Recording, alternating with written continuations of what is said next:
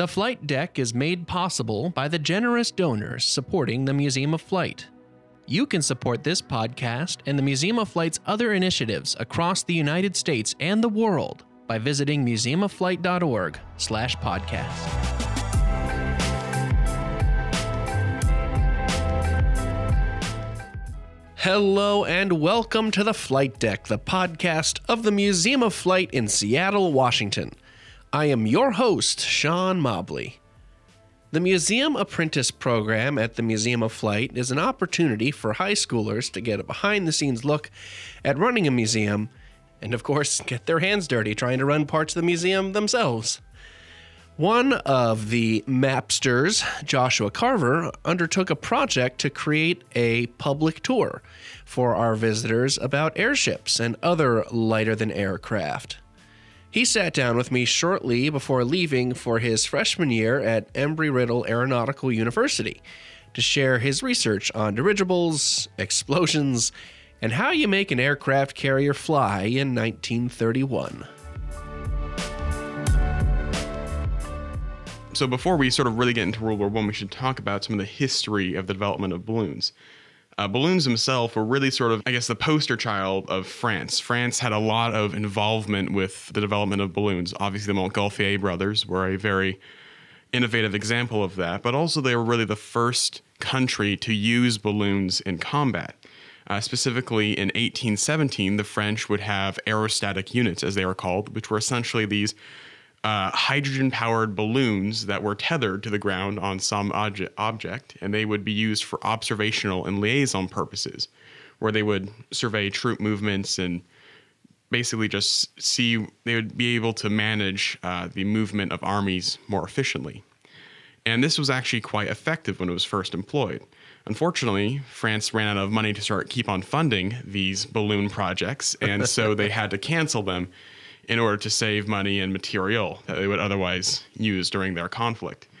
However, the idea of these kind of balloons didn't die out, and almost 35 years later, the Union forces in the Civil War took to a liking of these tethered balloons, and they started using their own aerostatic balloons. They called the participants in these groups aeronauts. And what they would use them for was a very similar purpose, observation. And at that time, they'd also use them for artillery spotting, where they would see where enemy troops were located, and they would send in coordinates and locations of them to artillery units that would then direct fire onto those troops. And that turned out also to be very effective. But like the French, money started to run out, and its practicality became limited as the Union forces started advancing more and more quickly. So having a fixed location where you'd observe from wasn't always reliable. Right. Now, this idea really sort of came to a front with a wealthy German aristocrat by the name of Ferdinand von Zeppelin. And the name obviously probably gives some indicators of to who he was and what he eventually did. But a little bit. He, in the year 1900, built the first really rigid airship, the LZ-1 it was called. And this was basically a very long sort of airship, pretty narrow, but very long, and it was tethered to naval ships, and it was used for reconnaissance. Now, I guess I should sort of preface this with a little bit of information of there is a difference between dirigibles and balloons. A balloon, its shape is typically enforced by the pressure of the gas that's expanding inside it. If you had a really heavy gust of wind, could deform the shape of the balloon as it is moving along. But a dirigible, it's essentially a balloon, but with a skeleton inside. Its shape is enforced by a rigid structure that is helping keep aligned certain components of the ship. That's a pretty common misunderstanding. Yeah. So when you're watching Indiana Jones and The Last Crusade, right, and they're up in the balloon, or the dirigible, excuse me, that is being held, the shape of it isn't from hot air. It's not a big hot air balloon. It's actually got a skeletal structure on the inside. Right, and in fact, the gas isn't even floating around inside the ship. It's held in these sort of cells, these usually metal containers that are holding the gas in. It's not being held by the actual ship itself. The ship's structure is enforced completely by the skeletal structure. These dirigibles, though, had the advantage of being more sturdy. They could fly for longer hours, and they were obviously you could have a much larger dirigible than you could have a balloon, say. And so Zeppelins started to become more and more popular in the years leading up to World War I. And really, the Army and the Navy, the German and Army Navy, sort of took a passing interest into it. They're like, yeah, this is a cool toy, but really it doesn't have much of a practical purpose. But then World War I came around, and in 1914, they started using larger and larger Zeppelins provided by Ferdinand. And these Zeppelins specifically would carry either howitzer guns or bombs, and they'd actually fly them over the English coast, and they'd use them to drop ordnance on British cities. And this was absolutely... So I'll preface it with saying it wasn't so strategically effective. The sending of these Zeppelins over to English cities and bombing them wasn't very effective because these Zeppelins didn't have guidance mechanisms. They didn't have very efficient ways of telling what they were actually bombing. So their precision was undesirable, let's just say. I think the blast radius of where bombs would drop was anywhere from 2 to 5 miles. It was not exactly pinpoint. But in the same way, that inaccuracy resulted in a great amount of psychological strain on the British people. Because now if you see these Zeppelins flying over, and keep in mind, these kind of Zeppelins only really flew over at night, where British air defenses were very marginal. Were they painted black, like the one in the Holtgru collection here at the museum? The one, yeah, the one we have in the collection here is an L-30, I believe, and most of them were painted black, and they were sent over. And essentially, they were these mystic figures, if you will, these grim reapers of sorts. Blotting out the stars. Blotting out the stars and, sending death and destruction to British cities. And for a time, there was nothing really that the British could do about them. They would fly over with pretty much impunity, and they would bomb British civilians and cities and targets, and they would cause all this mayhem and destruction. So really, it was a very effective psychological weapon, more so than it was an actual killing weapon, if you could say. So what did people believe ethically about this? I know when airplanes first dropped bombs, there was outcry that these were against the rules of war and violations. I don't know if human rights was necessarily the word they used, but this is a couple years later. Was there any discussion about that? However, there was a very large outcry from the British government and military that these aircraft, these dirigibles, could fly over the English Channel and bomb them with impunity, and that's not fair. And there was actually a report that I looked at where there was this report from this British anti-aircraft battery, and they reported how they were firing at it for basically 30 minutes straight, and nothing happened just because they didn't have the range to actually hit it. And so it was really this, they're very frustrated that they can't do anything about these aircraft. So I have no doubt. Did they lodge any complaints with the Germans? I would not be surprised. I know that kind of thing happened too. Both sides, even though they're at war, they can't help but file complaints with each other that the way that they're bombing each other is unethical. But really, the British eventually did wisen up and got some effective counters to these dirigibles. And the way that they really countered these sort of Zeppelins was obviously aircraft technology advanced and progressed further so they could have aircraft that could fly at higher altitudes for longer ranges and could patrol for longer periods of time. That was a big innovation that allowed for, scouting for where these Zeppelins would be flying. But another innovation that often isn't talked about is the development of API ammunition, which is an acronym for armor-piercing incendiary.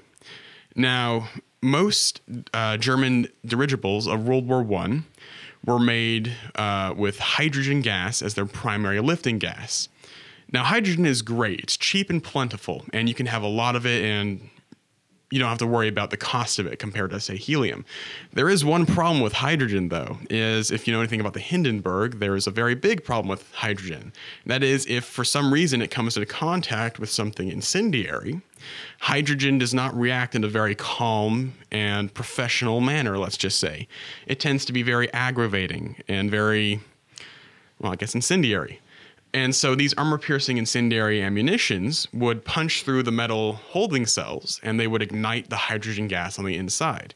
And this would cause great damage to the aircraft, and usually only a few aircraft or a few biplanes could shoot down a dirigible by using these. And it became so effective that the Germans started to develop develop higher altitude Zeppelins that would fly at higher and higher altitudes. I think the L-49 was a good example of that. But so where the planes can't quite reach them. Right. It's a bit harder, at least. They actually started making their Zeppelins structurally weaker, but lighter so they could fly higher. Because the concept was if you have a Zeppelin that could fly higher, it's more beneficial than having a Zeppelin that's better armored fly at altitudes where everyone can shoot at it. And so really, Zeppelins, their use started to decline, especially in around 1918, where German bombers such as the Gotha 4 started to take over the use of a Zeppelin, because a Gotha 4 could carry roughly the same payload, or not the same payload, but you could have more of them more efficiently carry the same payload. And they were much cheaper, much faster, and they were much, you could fly them low and have more precision with where you're trying to aim. Much more agile, too. Much more agile. And so even though the Zeppelin was a very effective psychological weapon, eventually its use started to decline. Now, so World War I ended, and the Zeppelin was kind of abandoned as this, heavy bomber. It had a use, but it was really declining. But the Americans took on the idea of German Zeppelins, and they said, hey, we can improve on this. Let's use helium instead. And helium is a little bit less strong as a lifting gas than hydrogen, and it's much more expensive, but it has the primary advantage of not being flammable, which obviously was a big problem for the Germans with their hydrogen Zeppelins. And so the first rigid helium airship the U.S. built was the USS Shenandoah. Now, the USS Shenandoah was great success from a technological standpoint, but it befell a great fault in which that Zeppelins, as it came to be discovered, were not very resilient to adverse weather. And so the Shenandoah was actually destroyed in a storm, which basically capsized the vessel and had it crash somewhere off of Ohio. And this was obviously not good. And the U.S. actually continued building airships, but really if you ever wondered why there aren't flying airships around today, there actually were. In the 1920s and 1930s, and these two were basically flying aircraft carriers. They carried small parasite fighters, as they were called, very small fighters, and they would use them to attack, for reconnaissance purposes, but also to launch these aircraft in offensive operations. Both these airships also crashed. And so as a result, even though it's a great idea in theory to have these flying aircraft carriers, the technology at the time really wasn't there. And as a result, there's a little bit of reluctance to go back to the idea of flying aircraft carriers when history wasn't so kind to them, if you would. Well, that's about the time we have here. Is there anything you want to say before we wrap it up? None that comes to mind, except hopefully someday we could have more flying aircraft carriers. Would you want that? I would. Would you jump at what the Avengers have the helo carrier? Hello, is that what it's called? Maybe. I wonder what kind of gas they're using to lift that thing up. I'm sure it's... Yeah. Well, thank you so much, Joshua, for your time and expertise. No problem. Best of luck in your freshman year. Thank you very much.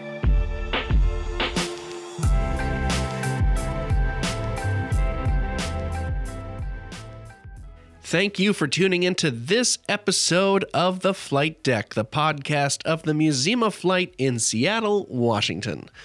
The Museum Apprentice Program is one of many education opportunities here at the museum, some of which even grant free high school and college credit. Find links on our website, museumofflight.org/podcast, for more info. The Museum of Flight is host to an immense World War I collection. If you want to explore a goldmine of photos, letters, sheet music, and more without even leaving your home, you can access our digital collection on our website. You can access this anywhere in the world, doesn't matter where you are. Most objects in our digital collection are not even on display, so they are exceptionally rare. And of course, if you are in the Seattle area, you can see some of the collection for yourself in our Personal Courage Wings World War I exhibit. Details on all this is in the show notes. If you like what you heard, please rate the podcast on Apple Podcasts or wherever you downloaded us from. You can contact the show at podcast@museumofflight.org, and you can find links to some of the stuff I've mentioned on our website, museumofflight.org/podcast. And until next time, this is your host, Sean Mobley, saying to everyone out there on that good earth, we'll see you out there, folks.